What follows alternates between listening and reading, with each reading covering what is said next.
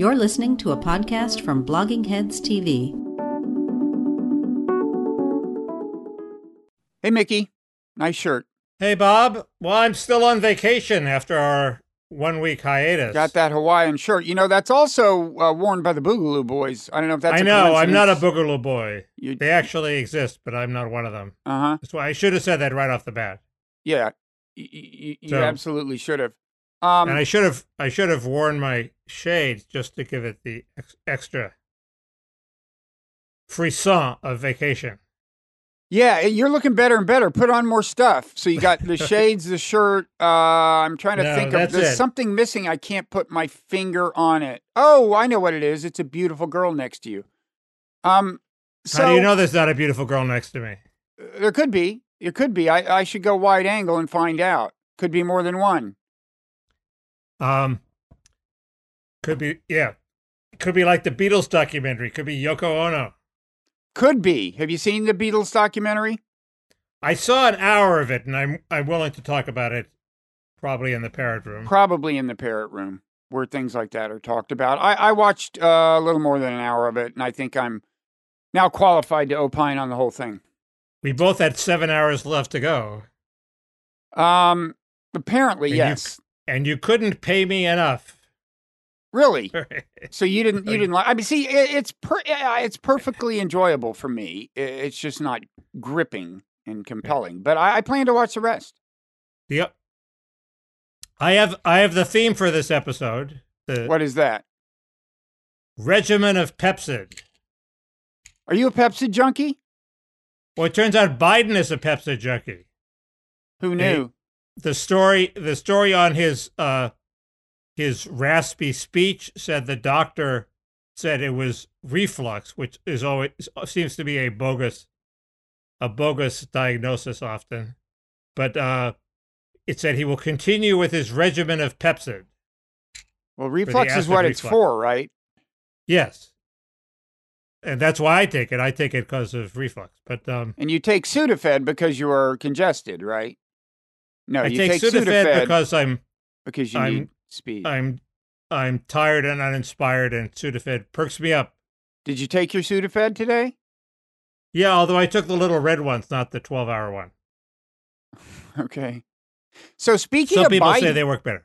So yeah. We were on vacation last week, and we both feel super guilty about it. And a lot of stuff happened during the week we didn't cover. And one of the things was, did you see that Washington Post piece where Biden is signaling that he's running? Well, that's ancient news by now. I know, because we took the week off, but we didn't discuss it. But it's not that important. He's signaling he's running because he knows he doesn't want to be a lame duck. So what? What I thought was funny was that the piece kind of bought the angle that he's saying this to reassure Democrats. It's like, how many Democrats find this reassuring? I mean, I'm a Democrat who hopes they'll find someone who's not Joe Biden and not Kamala Harris to run. They all do. None of them believe him. And they all are like you, want to find that alternative. Oh, they don't even believe him? They don't think he's really running? Then why is he doing I think one of the stories said nobody believes him, yes. So yeah, and this idea that Buttigieg is going to somehow seize the mantle from Kamala Harris is insane. I mean, Buttigieg is, if you saw, if you just see the video side by side of how Buttigieg completely imitated Obama's rhetorical style. I haven't seen. He's that. like a completely confected, like artificial concoction, and plus he doesn't appeal to the working class voters who the Democrats need. So are you saying it's insane mainly because he can't unseat Kamala, or because it would be a bad idea for the Democrats to run him? I think it'd be a terrible idea for the Democrats to run him. Yes, absolutely. The latter. I mean, you talk about cluelessness so far as like what it takes to beat the Republicans in the post-Trump age. You just almost can't order up. I mean, yes, you could order up Kamala Harris. That would be as bad. But it's just, don't get me started. So what else? Tons of stuff happened. We have a whole. I have a list of 11 things. A lot of court cases. Yeah. The biggest thing is plus a new variant, by the way. The biggest thing is the new variant. Yeah. And I'm not convinced that this variant isn't a good thing. There are people who say this, but if the variant outcompetes Delta but is not really severe, right, that might be an improvement. And where are the deaths from this variant? I haven't heard of a single death from this variant. Yes, it usually takes a while for deaths to show up, but the minimum is 2 weeks, and it's obviously been circulating around for more than 2 weeks. So habeas corpus. Where are the people dying from this variant? Everybody's saying, it's going to take a month to find out. Why should it take a month to find out if the deaths that usually happen after 2 weeks aren't happening or are happening at a lower level? That suggests the virus is less virulent. Yeah, I think the picture is still pretty muddy, but I agree that is kind of the one remaining hope. It seems to me, although all the evidence is cloudy, but it seems to me the best guess is it's at least as transmissible as Delta, maybe more so, that it's probably more resistant to the vaccine and more resistant to immunity via past infection. Doesn't mean entirely resistant, but more resistant. I suspect we have bad news on all those fronts, but I haven't seen compelling reason to think yet that we have bad news on the lethality front. And you're right, it could be good news. The press is always suppresses the lethality question till the very end. So they do the scare issues first, like, it'll be, it's easily transmissible. It'll avoid the vaccine, and then they get around to, by the way, it doesn't really have that much effect. Well, that's number one issue, not number 7. And the one encouraging thing that I read is noting that first the virus has mutations on the protein spike, but it doesn't have the usual mutations in the rest of the virus that let it be more transmissible, let it evade the vaccine. So now that may be good news or bad news, because maybe those mutations will then happen, and voila, we have something worse. But the other thing is, if, as one of the theories has it, it developed within the body of an immunocompromised, like HIV infected person for months, that means it has learned not to kill its host. Okay? So if the virus does not kill its host, that would suggest it's not that lethal. I don't know about that. I mean, you can certainly imagine it surviving within the body of a given person without having evolved toward lower lethality. I mean, especially if that person is getting drugs, is getting anti-COVID therapies or something. I don't know about that story. I mean, I do think, speaking of drugs, the good news is the Pfizer drug in particular, which has a lot of promise, supposedly has roughly 90% efficacy if given to people early.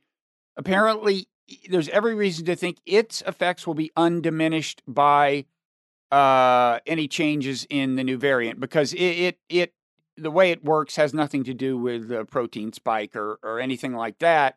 And it gets back to what I've been saying, that drug is potentially a game changer in any event. I mean, I think, if you, in a world where you really got it to everyone who gets sick early on, so it cut the lethality to like 10% of what it is now, that's a world where you're dealing with something like maybe a bad flu year. And we just have to learn to live with that. It's the getting it to everybody early part that that's going to be difficult. hard. And by the way, it's important to do that globally, because I did a sermon in Monday's issue of the Non-Zero newsletter. I was among the people who, when Omicron showed up, said, "I told you so," about the so-called vaccine equity issue. I don't like that term, because in this case, I'm not arguing about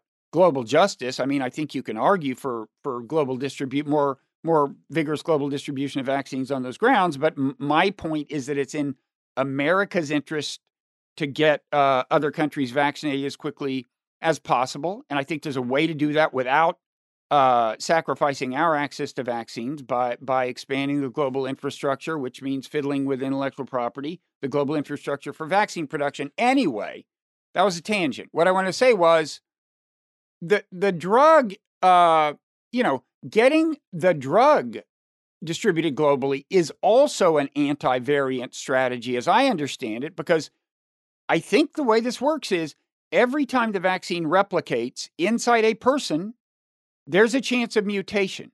So in terms of the chances of mutation, there's a big difference between somebody who's vaccinated and fights it off right away because there aren't many replications in you before that happens.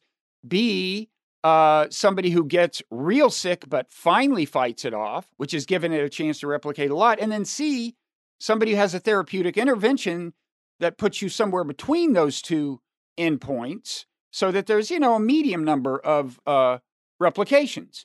So I just want to double down on my sermon about the need to think creatively about increasing the global infrastructure for vaccine production, which we need to do anyway. There will be future pandemics.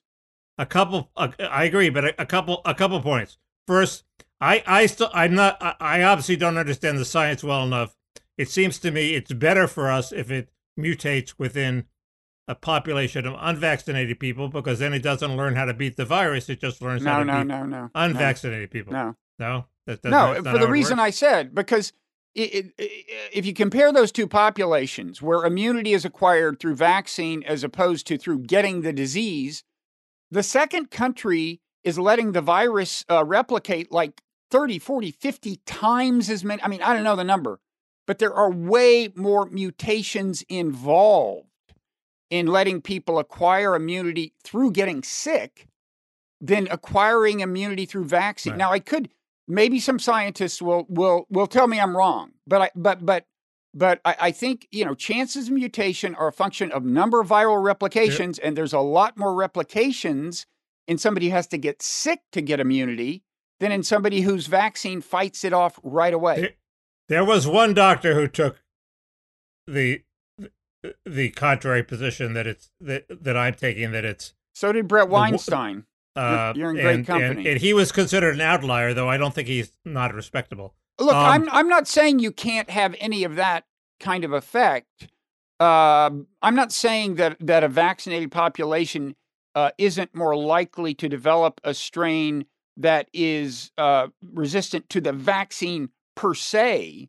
I'm suggesting that that's still a better world than the other world, given the sheer different rates of mutation between the two. The second point is that most of these countries have plenty of vaccine. They have vaccine-resistant populations. South Africa is turning away vaccine because they don't think they can use it. It'll spoil because their population doesn't want it.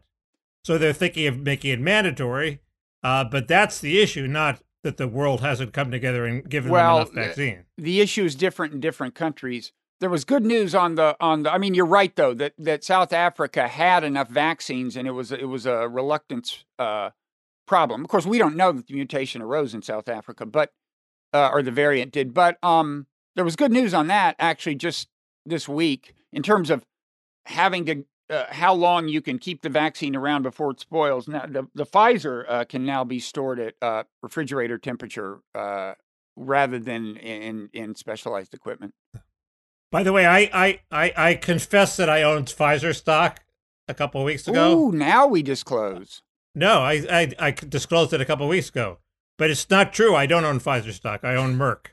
I checked. Okay. I think I'd rather own Pfizer, but I own Merck. What the hell? This is part of my Biden, this idea that the Omicron variant might actually be good news is part of the Biden rescue scenario, where somehow the virus turns around and turns out that the Omicron helps us get back to normal as opposed to preventing. Oh wait, I need to hear that slate pitch. How does that? Oh, the thing you said earlier. That's their thing earlier. That if it's not lethal, if it doesn't kill anybody and it spreads like wildfire and kills off the Delta virus, which is lethal, that's a good thing. But I don't think there's much chance of it being not lethal. I think we could hope that it might be somewhat less lethal. I don't see any way this is not if you want to talk in crass political terms, I don't see any way this isn't a problem for Democrats because they're the incumbent party, midterms are coming up, and this is going to complicate life. Yeah, if the answer is nobody knows, the South African doctors who treated patients with this new variant said that they had very mild symptoms, and nobody seems to have died. I repeat, if you read the press, they would tell us if somebody had died. Yeah, no, I mean, look, that is my great hope, too, is that it's less lethal. I'd be pleasantly surprised, but very surprised if it wasn't lethal at all. But look, if it's even somewhat less lethal, and we make good use of these new drugs, I think we're talking about the equivalent of flu in principle. Yeah. Great. The second part is that somehow inflation turns around. I don't know. So, well, you can see why, if it's caused by supply chain bottlenecks, that eventually they'll work through those. And the union movement is still diminished, so it's not going to set up a wage price spiral. So it's conceivable. And the third thing is, on the border, Biden has finally done what everybody has predicted, which is he's swerved a bit to the right.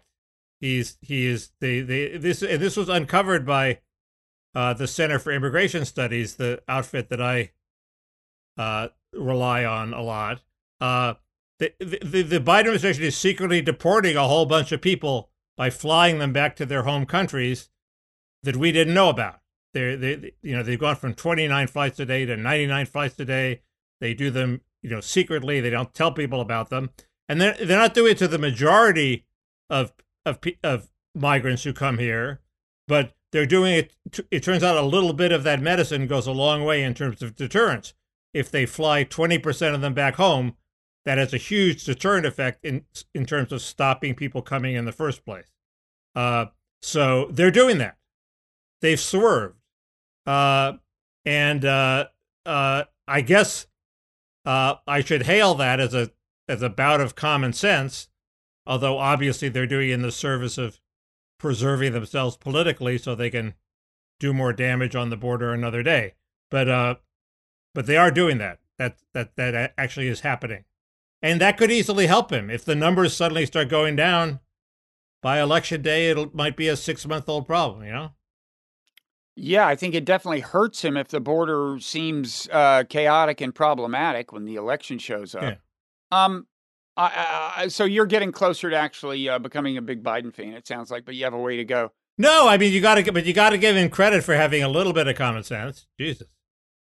Well, I think all along, I think he's has a good, solid, pragmatic political mind on all these issues, including kind of wokeism.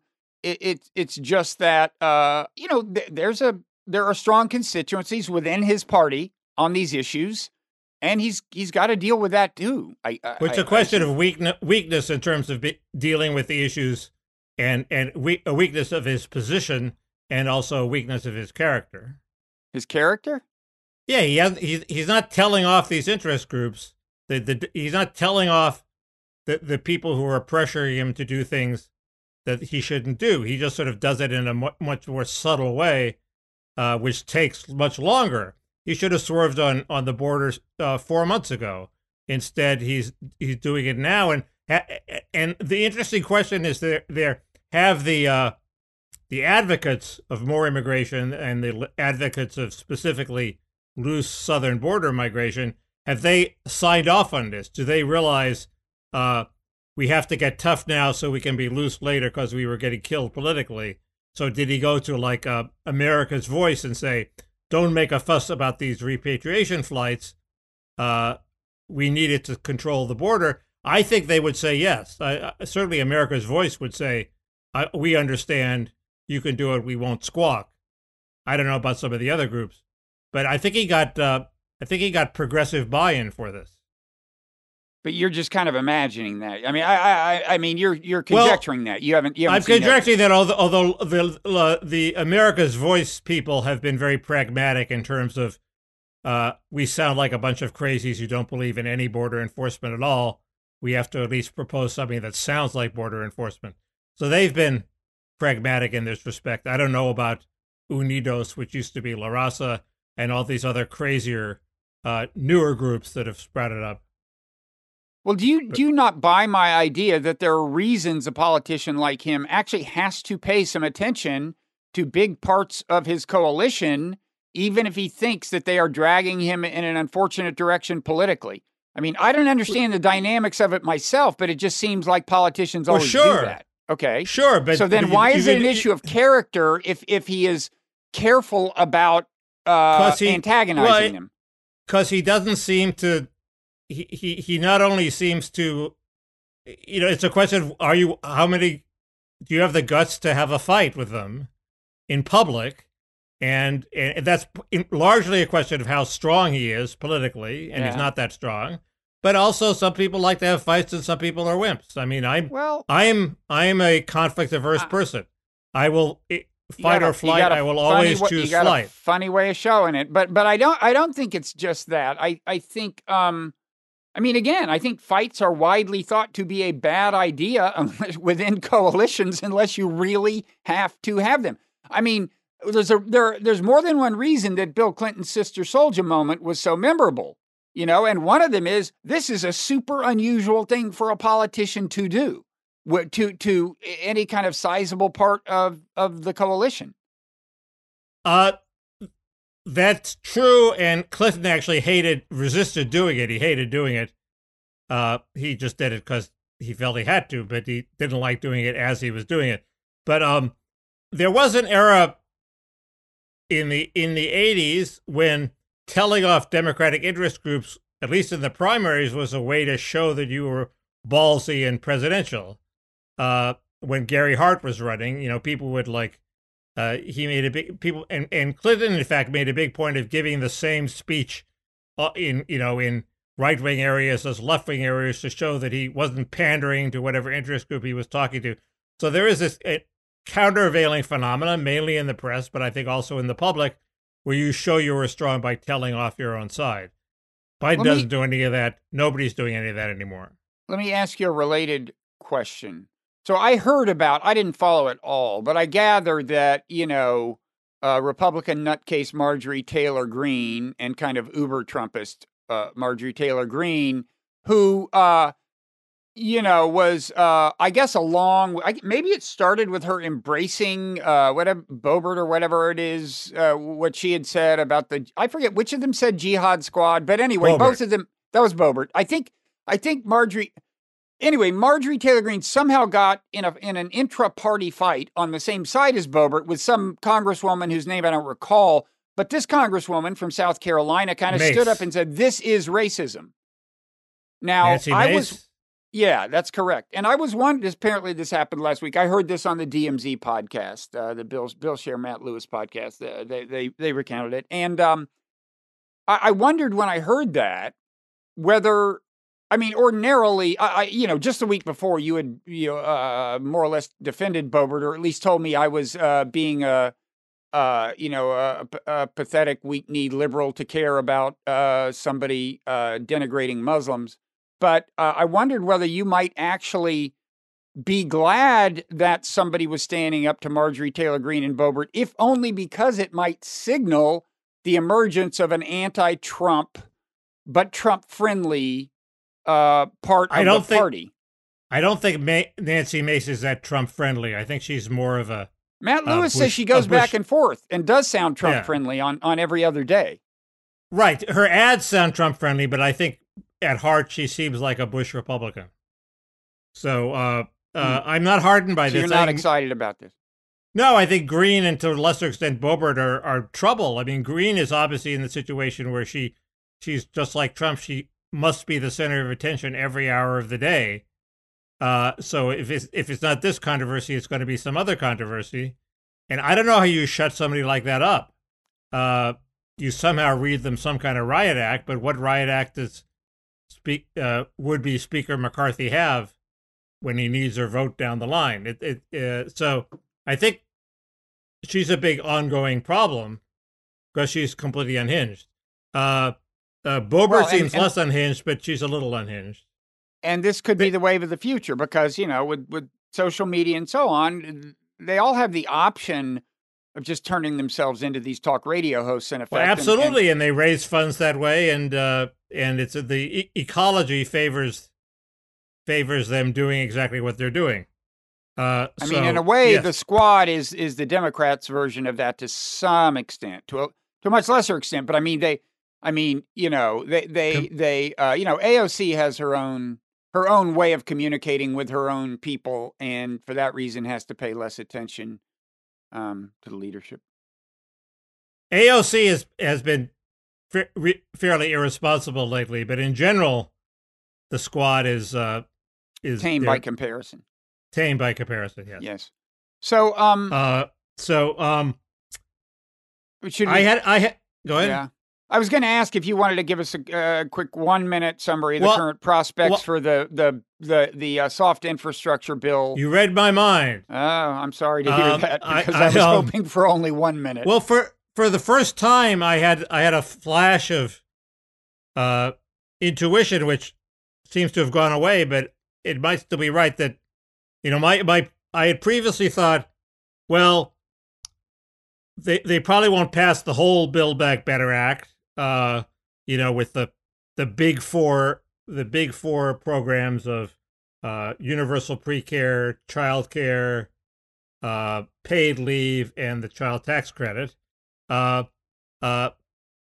they'll have to pass something, because they'll look. The Senate, the House has passed it. The Senate is considering it because they'll look like idiots if they have nothing. Right. And there's also a lot of good stuff in the bill that they really need, like money to shore up Obamacare. But the inflation thing became so, salient this past couple of weeks, and the Republicans began hitting it so hard, and it is continuing to refuse to go away. And everybody's sort of conceding that the first stimulus went too far in terms of injecting too much money into the economy. Mm-hmm. I could see this thing now being killed. I have a solution. Actually add some revenue raising to it by actually taxing some rich people.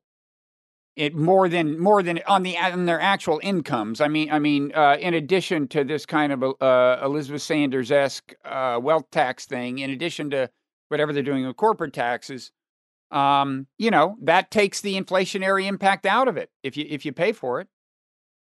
Takes a lot of the inflationary impact out of it. There's the balanced budget multiplier. It's stimulating even if it's balanced. Well, then raise taxes more. Put a little money in the bank. But you take my point. I mean, that would really take a lot of the talking point away, and would take some of the inflationary impact away. But there's also other inflationary impact that comes when you do things like with childcare, you increase the demand and don't increase the supply. And in childcare, they're directly increasing the costs. They want to double the pay of childcare workers, and they don't, and they don't have the subsidies to pay for that. So it's going to put a lot of people out of business. It's going to cause a supply contraction. It's inherently inflationary. So the idea that the first thing they're doing to stop inflation is creating a lot of inflation just seems completely insane. And also it's politics, people.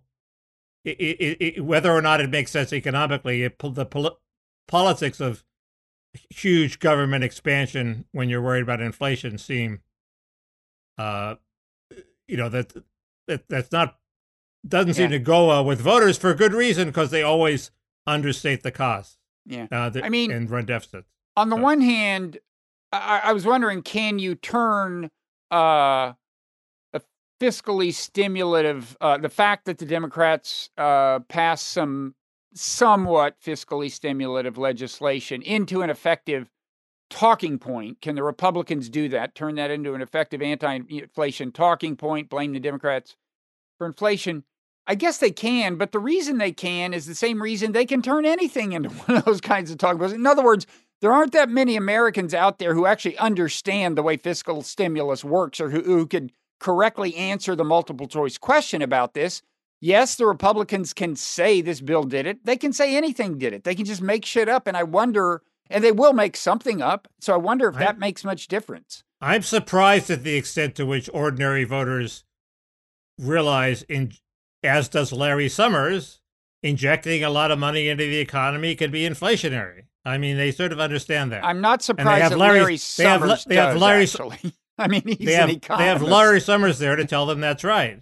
And everybody's conceding now that he was right about the rescue plan, that it spent too much money. So I think the voters aren't as crazy as, as you think they are.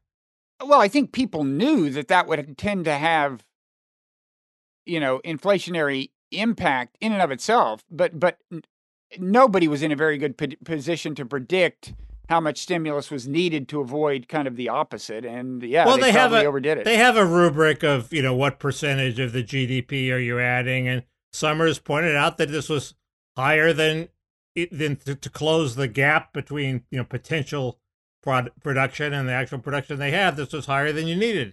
So, I mean, that's the gauge they use. It's sort of rough and ready, but it was clearly violated. Well, I was going to, in response to your earlier suggestion that actually inflation may miraculously be tamed, I was going to be skeptical about that only on grounds of Omicron. I mean, again, it could be a little less lethal, and it could well be that these drugs, within help. And for that matter, it could be that there's a new vaccine engineered for it within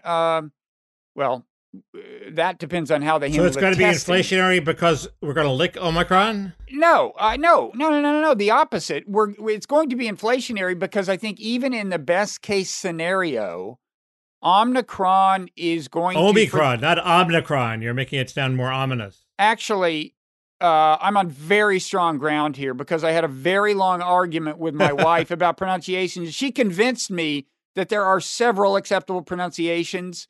I think the Brits say something that is neither of these, and both of these, Omicron and Omicron, have a case to be made for them. I am like the last person you want to argue with about this right now. Believe me, I'm willing to bring my wife on stage. Lisa.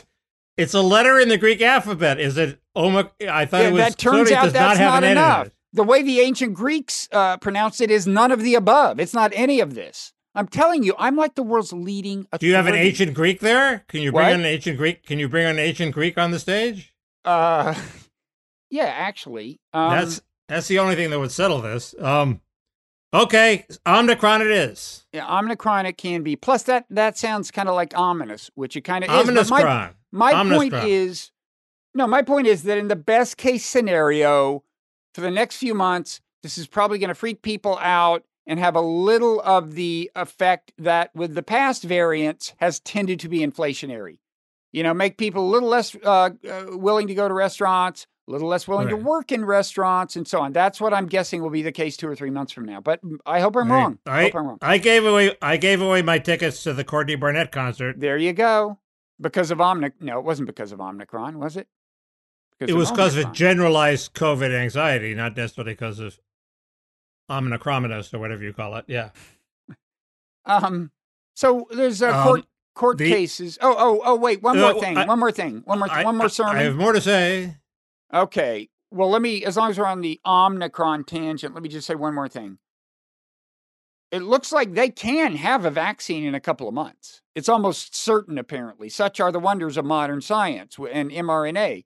But we have to develop an alternative to the traditional means of testing these. We have to go to what I think they're called challenge trials, where people who want to volunteer to be injected with the virus, not knowing whether they're in the control group or not, are allowed to do that. Then you can have a much smaller group give you a lot of information over a much shorter period of time than you have with the traditional study, where which personally I think on close examination is no more ethical than challenge trials. But can they be young people who are unlikely to die anyway? Well, they're the kind who tend to volunteer. Control? Now, interestingly, there's some evidence that this is more likely in South Africa, I think, isn't there some evidence that this is more likely to send young people to the hospital than previous variants? I don't think so. Hospitalizations are rising, but less than with previous variants. Yeah, but I think they have a younger clientele. But then, right. But I'm so not sure. I don't know if they figured out whether. So go ahead. You were gonna drag us across some more infrastructure. If you want to kill the infrastructure bill, mm-hmm. you would want to delay.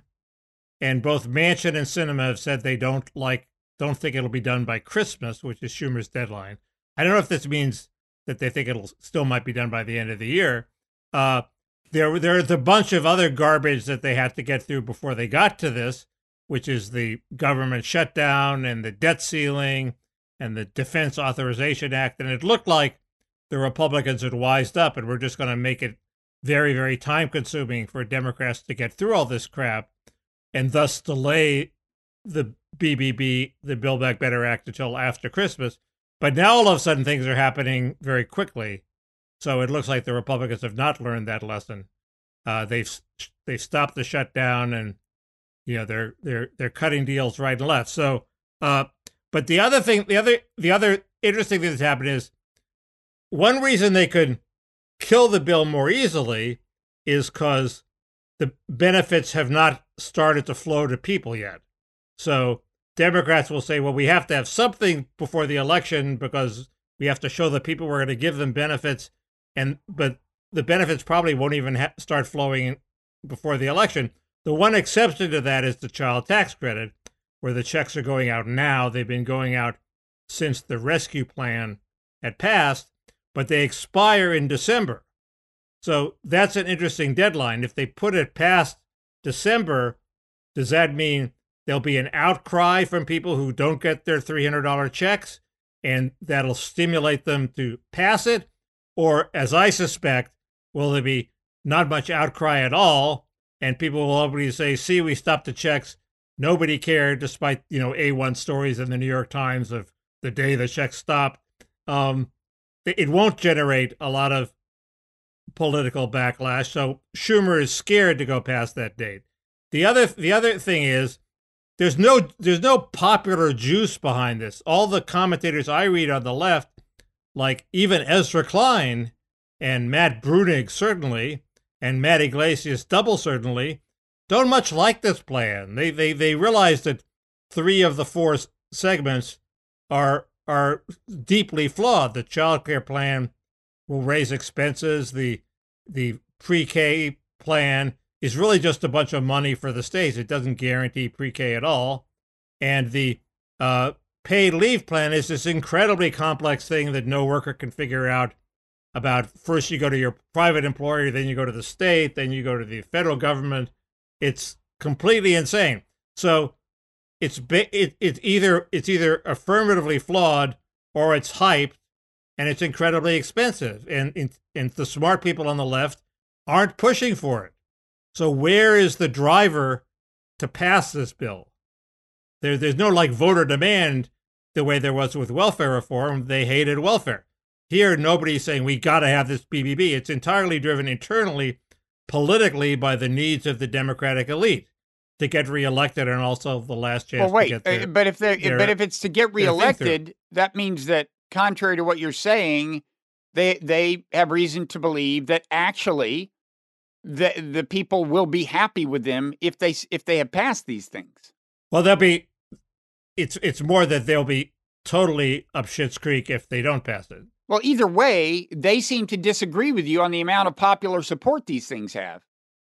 So this isn't about elites. It's about elites who disagree with you about how much grassroots support there is. There's not a lot of support for the bill popularly. There is a lot of support for booting out your congressman if they get nothing Well, nobody done. even knows what's in the damn bill, I'm sure. But the point is, that I'm sure they've done some polling on what happens if you say in a campaign ad, hey, I passed paid leave, I passed this, I passed that, and you apparently disagree with them.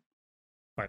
And because if you put tremendous support for a bill at 10 and no support for a bill at 0, okay, if they pass the bill, if they pass the bill, they'll be at 4, And if they don't pass the bill, they'll be at 2. So they'd rather be at 4 than 2, but to really get a bill through, you have to have support around 7 or 8. That make any sense at all? Not so far, but I'll reflect on it after we quit taping. Just one thing. I mean, Joe Manchin continues on his nihilistic crusade to strip. He now wants to take the one remaining thing. He wants to take the hearing aid benefits out of Medicare.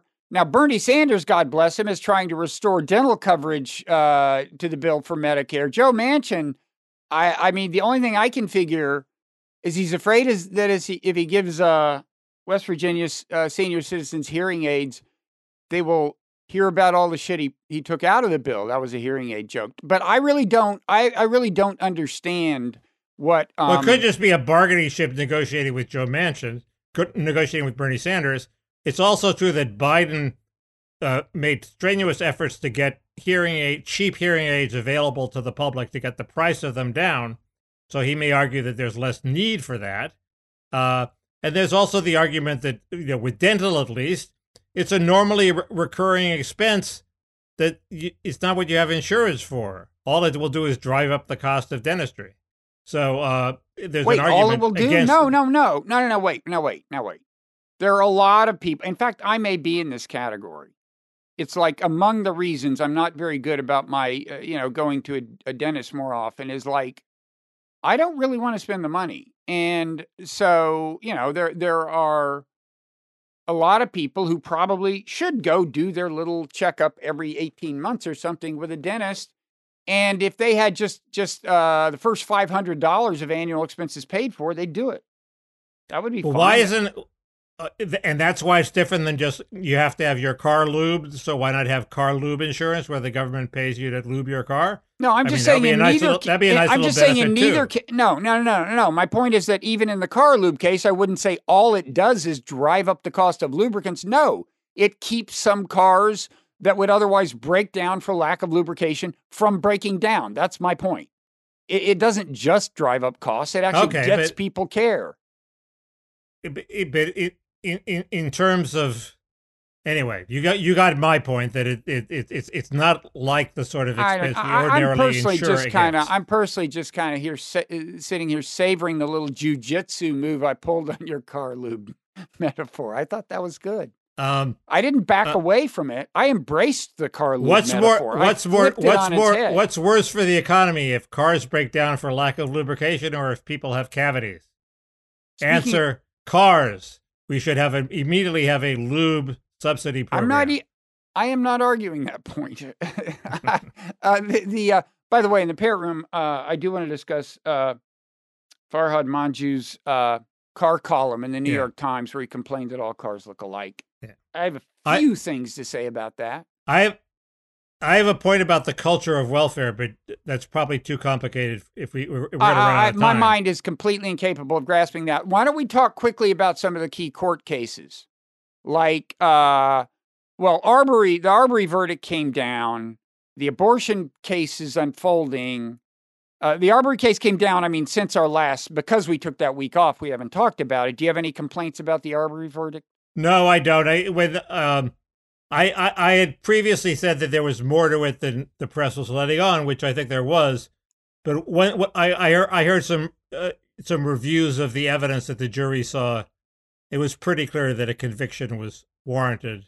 Even in light of, I think, the evidence, what evidence you want to bring up? The fact that this guy had been in that house. Even if the guy was a habitual burglar, you can't corner the guy with guns and expect him to surrender to you in that situation, without a fight. It's like not a situation you want to. You can't expect him to not feel that his life is endangered. In which case, what he does is self-defense. But and to the point, apparently, they did not have grounds for a citizen's arrest. They would have had a stronger case if they had actually witnessed him committing a felony, but they didn't. I guess that's true. You can't, even if he thinks his life is in danger, it wouldn't be murder if you had actually seen him.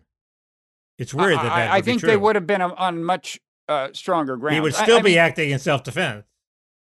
But if you're a criminal, I guess you don't get to act in self-defense. And I think the fact is that, citizens arrest laws weren't created to facilitate the hunting down of people with guns and pickup trucks, but they definitely would have been in a somewhat stronger legal position. I mean, my view is just Actually, I think the 1619 Project would say, no, that's exactly what they were created for.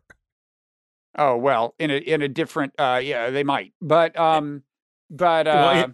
the era in which they were created, I believe, was an era when that sort of thing happened with some regularity. I just think, especially in an age of open carry with the rampant proliferation of guns, you just cannot have it such that people are allowed to hunt people down with guns and not be responsible for whatever happens. And so, I don't know about all three verdicts. They were all three convicted of murder, but somebody's got to be convicted of murder in a case like that, I think. Well, the big thing is that they're going to overturn Roe, or at least breach the viability rule. I mean, I think. Well, it sounds like they'll overturn it. It sounds like Judge Roberts would like to recruit a conservative to his view that you could uphold the Mississippi law while not completely overturning Roe. Of course, even he then would want to breach the viability rule. But it sounds like, A, there are no takers, so far as they can tell, from the conservatives, and B, I don't know how you breach the viability rule and then magically decide that 14 or 15 months does make sense as a place to draw the line. They don't really know if he has a recruit. I mean, I guess they have sources, but the Supreme Court is pretty leak-proof, so we don't really know. I think they're inferring on the basis of the questions the conservatives ask. You're not supposed to do that, although sometimes that goes wrong. Yeah. And B, courts don't have to answer. What was bizarre about Roe was that it did answer the question and said, okay, we have 3 trimesters, okay? Courts don't do that. Courts just say, okay, you cut it down to 15 weeks, that's okay. They don't have to say where they'll draw the line after that. 14 weeks, 13 weeks, 12, 11, 10. They don't have to do that. That's how the law works. The law just decides the case. They don't have to lay down legislative rules. But if you're the Supreme Court, you do have to provide some logic behind that, right? You can't just say, you have to explain why 14 months was okay, right? And you can just say 15 months was a reasonable balancing of the interests that the legislature did, and we find it reasonable. You don't have to say that 13 months would be too short. A balancing of what and what? I mean, the interest in the potential human life and the interest of the mother or the person giving birth in controlling her own body and okay, but that's a completely new principle in this context, right? I mean, the virtue of viability is that it doesn't involve that kind of thinking, right? I mean, viability just says we're not dealing with a person until viability, so there's no one whose interests are on that side of the equation, right? Right. If they start talking about balancing the interests of two people, that's my point. They have to establish a whole new legal principle. They can't just say 14 months is okay. That's exactly my point. I actually haven't read enough of the abortion decision. Do they really give zero weight to the life potential of a pre-viability fetus? I don't know for sure. I had assumed that was part of the point of making viability the threshold, but I don't know. It could just be a bright line. A, it's a bright line, they thought, and B, that's the point at which the fetus wins, right? Anyway, I don't you agree? The Supreme Court can't just say 14 months. Okay, they have to put out some kind of abstract logic. It can be very vague, though. It's the Supreme Court, man. They could do the reverse, which is what they did in Bush versus Gore, which is to say, we're not going to give any guidance because this decision should never be applied anywhere ever again. Yeah. Well, so that does suggest they can get away with a lot. They don't. I think they can get away with a lot, especially if it lets them reach a decision that they otherwise couldn't reach. Now, the other concern that pro-choice people are raising, I don't know how sincerely, is that this is a that overturning Roe is a slippery slope to overturning the gay marriage decision and so on, because that and other decisions are like Roe, not, directly explicitly rooted in the Constitution. You have to do a little bit of inferring. Right. I don't know if I have to think of whether the gay rights thing is the gay marriage thing is more defensible than Roe. I tend to think it's more defensible than Roe, but so I think it's a little bit of scaremongering. But this is the fourth plank of my rescue Biden plan, because Roe could rescue the election for the Democrats if they overturn Roe, and all of a sudden abortion becomes an issue. So if the conservatives are smart, they will go with Justice Roberts, come up with an intermediate decision that sort of doesn't completely overturn Roe, that gives some hope, keeps hope alive for pro-choice people, and doesn't completely mobilize the Democrats. And then after the election, they can lower the boom. Okay, I don't know if they think like that. They're not supposed to. Play out the scenario where this is good for the Democrats. I assume one thing you mean is if Roe is overturned, Democrats can say, we need more liberal Supreme Court justices, so you have to elect Democrats to Congress. No. They say, this is now Congress's call. Will we have abortions or not? You have to elect Democrats to Congress, because Democrats will pass a law codifying Roe as a law, as a piece of legislation, and the Republicans will oppose it because the Republicans want to ban abortion. So are you pro-abortion or anti-abortion? Most people are pro-choice, as they call it. And so the Democrats will win that fight. We'll create a big fight that Democrats will win in most states. In some states they won't.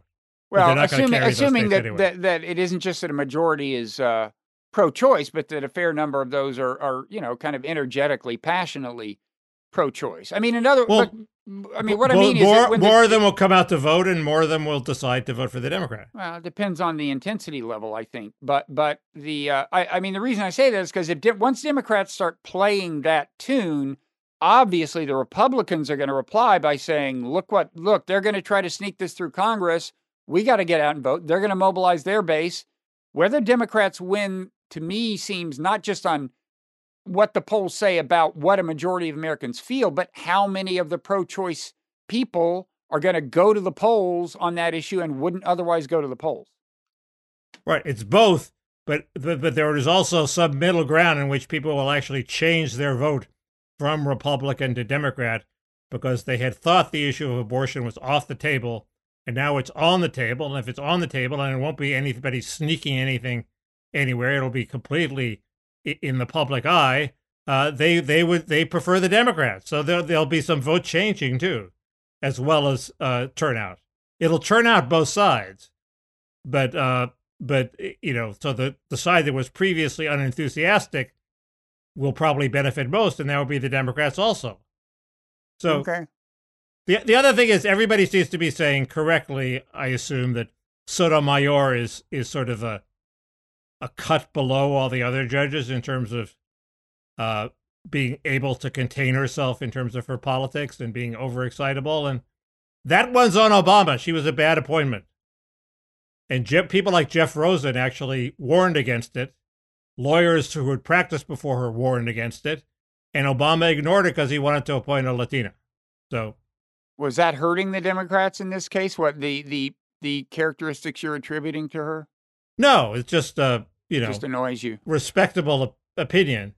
I think it's accurate. I think she's not that good a judge.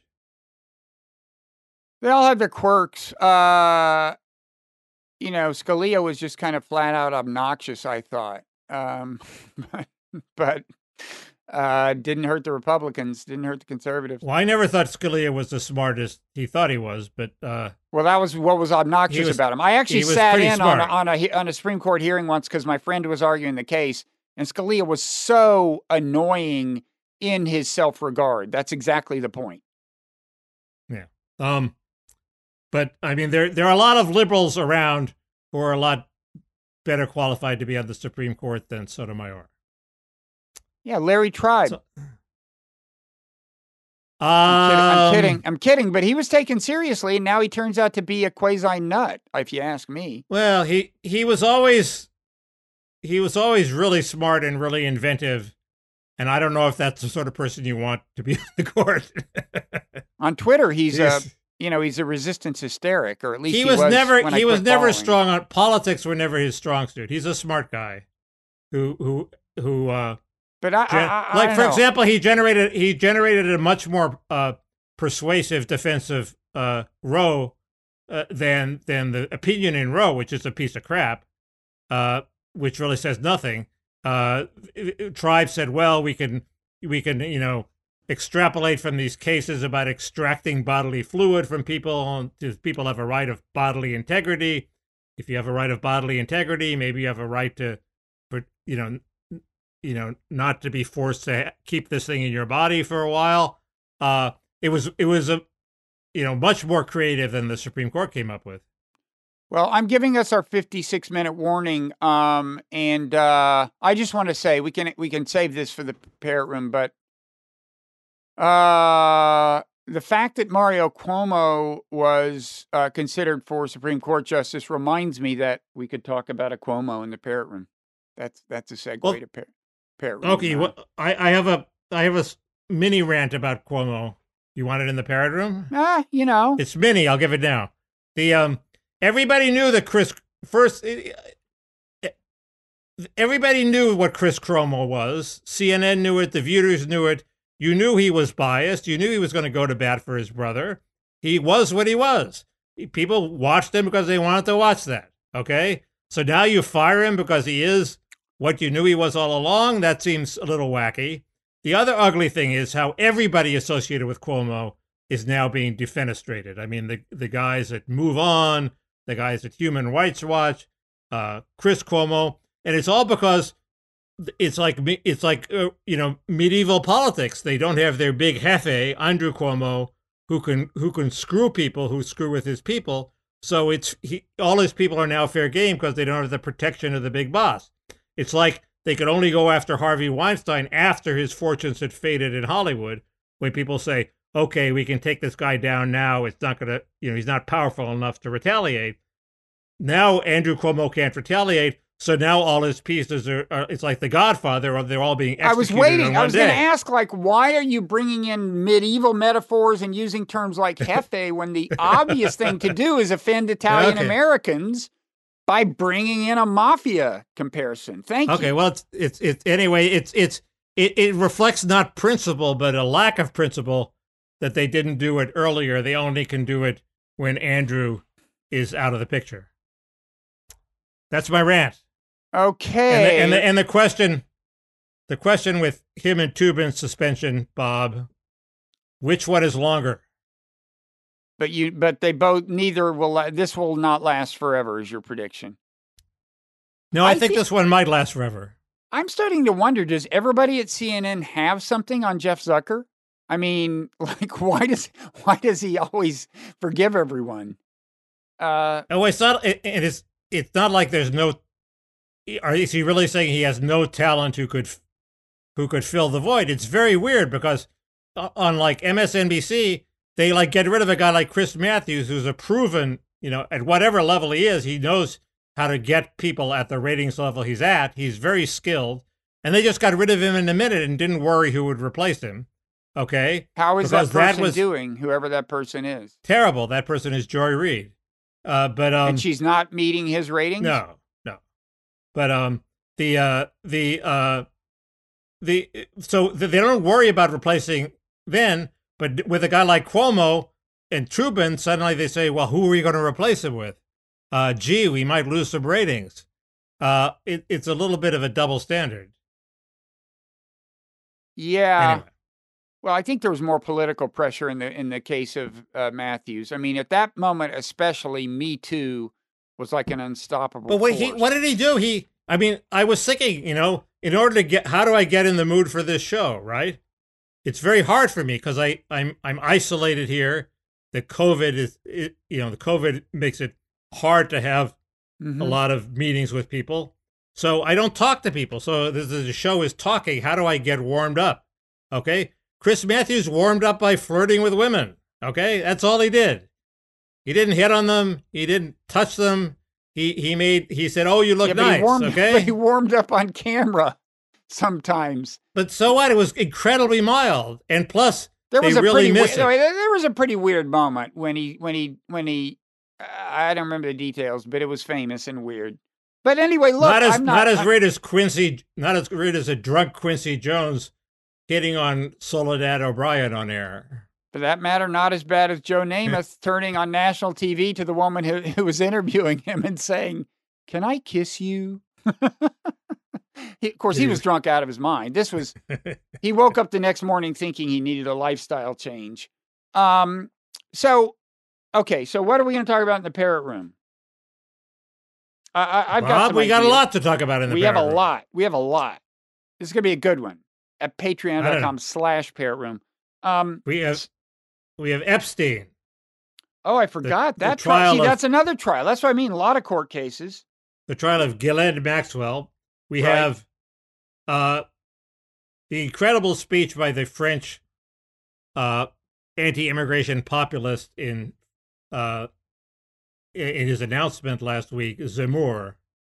It's really quite something. You should listen to it if you haven't already. You said this is the French populist? He's the French Donald Trump, except there already is a French Donald Trump, Marine Le Pen. So he's the second French Donald Trump. That's what I thought. This is the new Marine Le Pen. This is the one, and this speech was incredibly effective. Anyway, we can talk about it. There's a Mearsheimer article about China, which will drive you up the wall. I'm familiar with his line on China. If we have time, we should talk about it because he's such a curious case. I had him on my show not that long ago, but we argued about international law instead of China. I should have him on and argue about this. He's a very funny case. Very smart guy. Well, anyway, what about your thing? Well, you sent me this Bret Weinstein tweet about guns, and also Bret Weinstein had this kind of quasi-conspiracy theoretical tweet about Omicron. So we might as well bring up Bret Weinstein. As long as we're on him, I'll do just a little more trash talking about Sam Harris, partly because there's a particular dimension of trash talking I haven't done yet, and also because somebody actually said on Twitter or something that they signed up for the patreon.com/Parrot Room thing because they heard I was going to do trash talk about Sam Harris. So that's a proven winner. Okay. The Farhad, is that his first name? Call him on cars. You know what I mean? He wrote something about cars. We can talk about that. Now, I got two different emails saying that Andrew Sullivan sang our praises on his podcast released like just this week. So apparently if you go to the 58-minute mark, so maybe we could listen to that in advance and then see whether we think it's enough praise or we deserve more. Probably more would be good. That's the Dishcast, folks, which is a good, let's return the favor. Excellent podcast, don't you think, Mickey? Yeah. Every time I've listened to it, I've enjoyed it because he's not that argumentative. He sort of listens and draws people out. He's very friendly, and he's just argumentative enough. No, he's very good at this, and he's genuinely interested in the people. He starts off by asking them about themselves, which is interesting. If he does, be more interesting if he had me on and asked me about myself. But I enjoyed the part where he had you on. If he doesn't hold it against me that I didn't like his answer about Charles Murray on 60 Minutes, he's a big man. Nah, it rolls off him. So there's the Beatles Get Back. The Beatles Get Back. Maybe you can explain to me why I should care more about Stephen Sondheim's career. He died. I can't. You can't. I can't. Let's talk about why neither of us can. Because we're not gay. No, come on. You think only gay people like musicals? No, I don't know. There's a cliche about gays in musicals that I'm playing on. And also Sondheim was gay, and there's sort of a whole cult of Well, Sondheim, and I don't know. Andrew's et cetera, et support was cetera. nice while it lasted. Anyway, I'm glad he got those kind It was words a bad in. joke.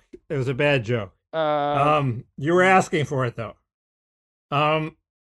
There's an article by Derek Thompson that sort of echoes what Ross Douthat says about decadence, and I think I have a point to make about it in the Atlantic. Okay. There's a little bit of J.D. Vance news from Ohio. There's this weird murder in Beverly Hills, Bob. I hope you're writing this down. You're going too fast for me. All these things have been written down. And there's the Iran talks. Oh, yeah. We should get into the Iran talks a little. That's looking kind of grim. I mean, predictably. Anyway, that's more than an hour right there. Sure is. Farhad Manjoo is the name of the New York Times columnist who's... And you get your money's worth just with me being canceled by Andrew Sullivan. So you really do, but I'm afraid you gave that to him for free, Mickey. That's bonus we try to do the cancelable stuff behind the paywall at patreon.com/Parrot Room. And that is where we will retire to now. So we will see you there. It looks like you're reaching for the parrot. Looks like you're reaching for your parrot. I'm reaching for my parrot. You know what happened when Jeffrey Toobin did my that, parrot, Mickey? But I accidentally produced the moose. The moose. Don't get me started. Okay. So anyway, we'll see animals there. All right. Yeah. See ya.